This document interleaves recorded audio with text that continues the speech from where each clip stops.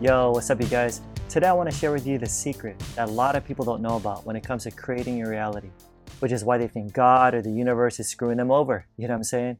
So if you feel like you have no control over what's happening in your life, then yo, you definitely don't want to miss this one.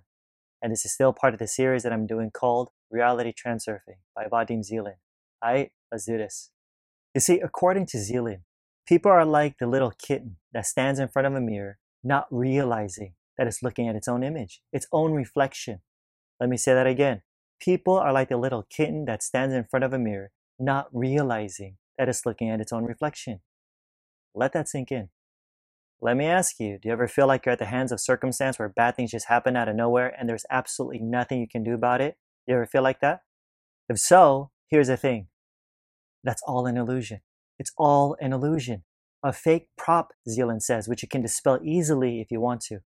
Remember, what did I talk about in a previous video that I said should be ingrained in your mind because it'll save you a lot of trouble? It's that the world is what? A mirror. The world is a mirror, listen, that reflects your relationship to it. The world is a mirror that reflects your relationship to it. In other words, the world will agree and reflect back whatever you believe it to be, straight up. For instance, if you believe the world is bad and tough and dark, just a constant struggle, guess what the world's going to say? As a mirror. Okay, have it your way. So don't be surprised with what life throws at you. On the flip side, if you believe the world is good and friendly and abundant and just a constant support, then the world's going to say, as a mirror, okay, as you wish. What do you know? Everyone's right. Why?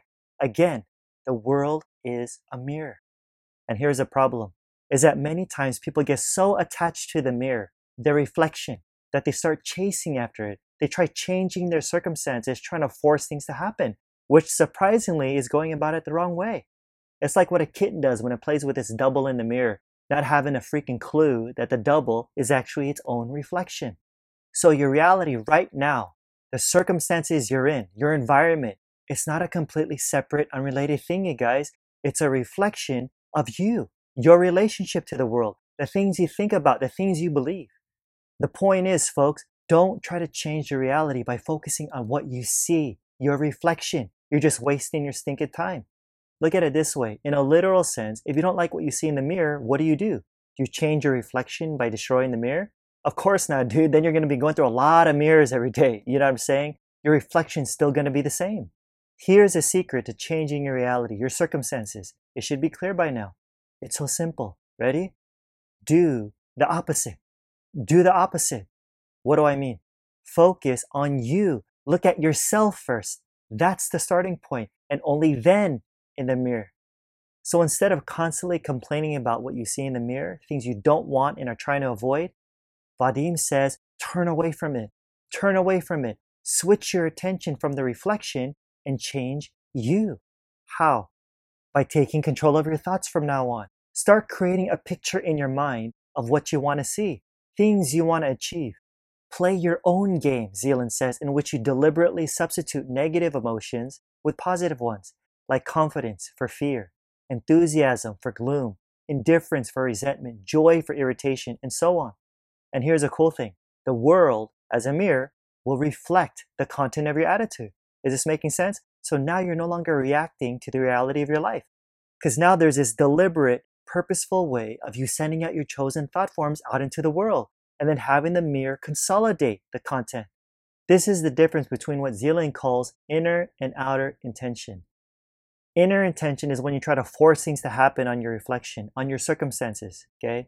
Outer intention, on the other hand, is about leaving the world alone and letting go of your grip, focusing on you and on your thoughts instead, because that's where the real power is at, you guys. That's what'll move the world. All right, real talk. Whatever you're going through right now, I don't know, maybe times are tough. Look, don't believe the illusion. There's something you can do about it.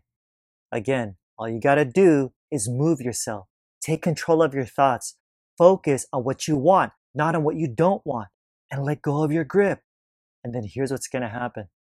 Zeland says that when you take control of your relationship to reality and keep your hands away from the mirror, outer intention will begin to work and the world will move and come out to meet you because you get what you believe. Yeah. You change your consciousness, you change your world.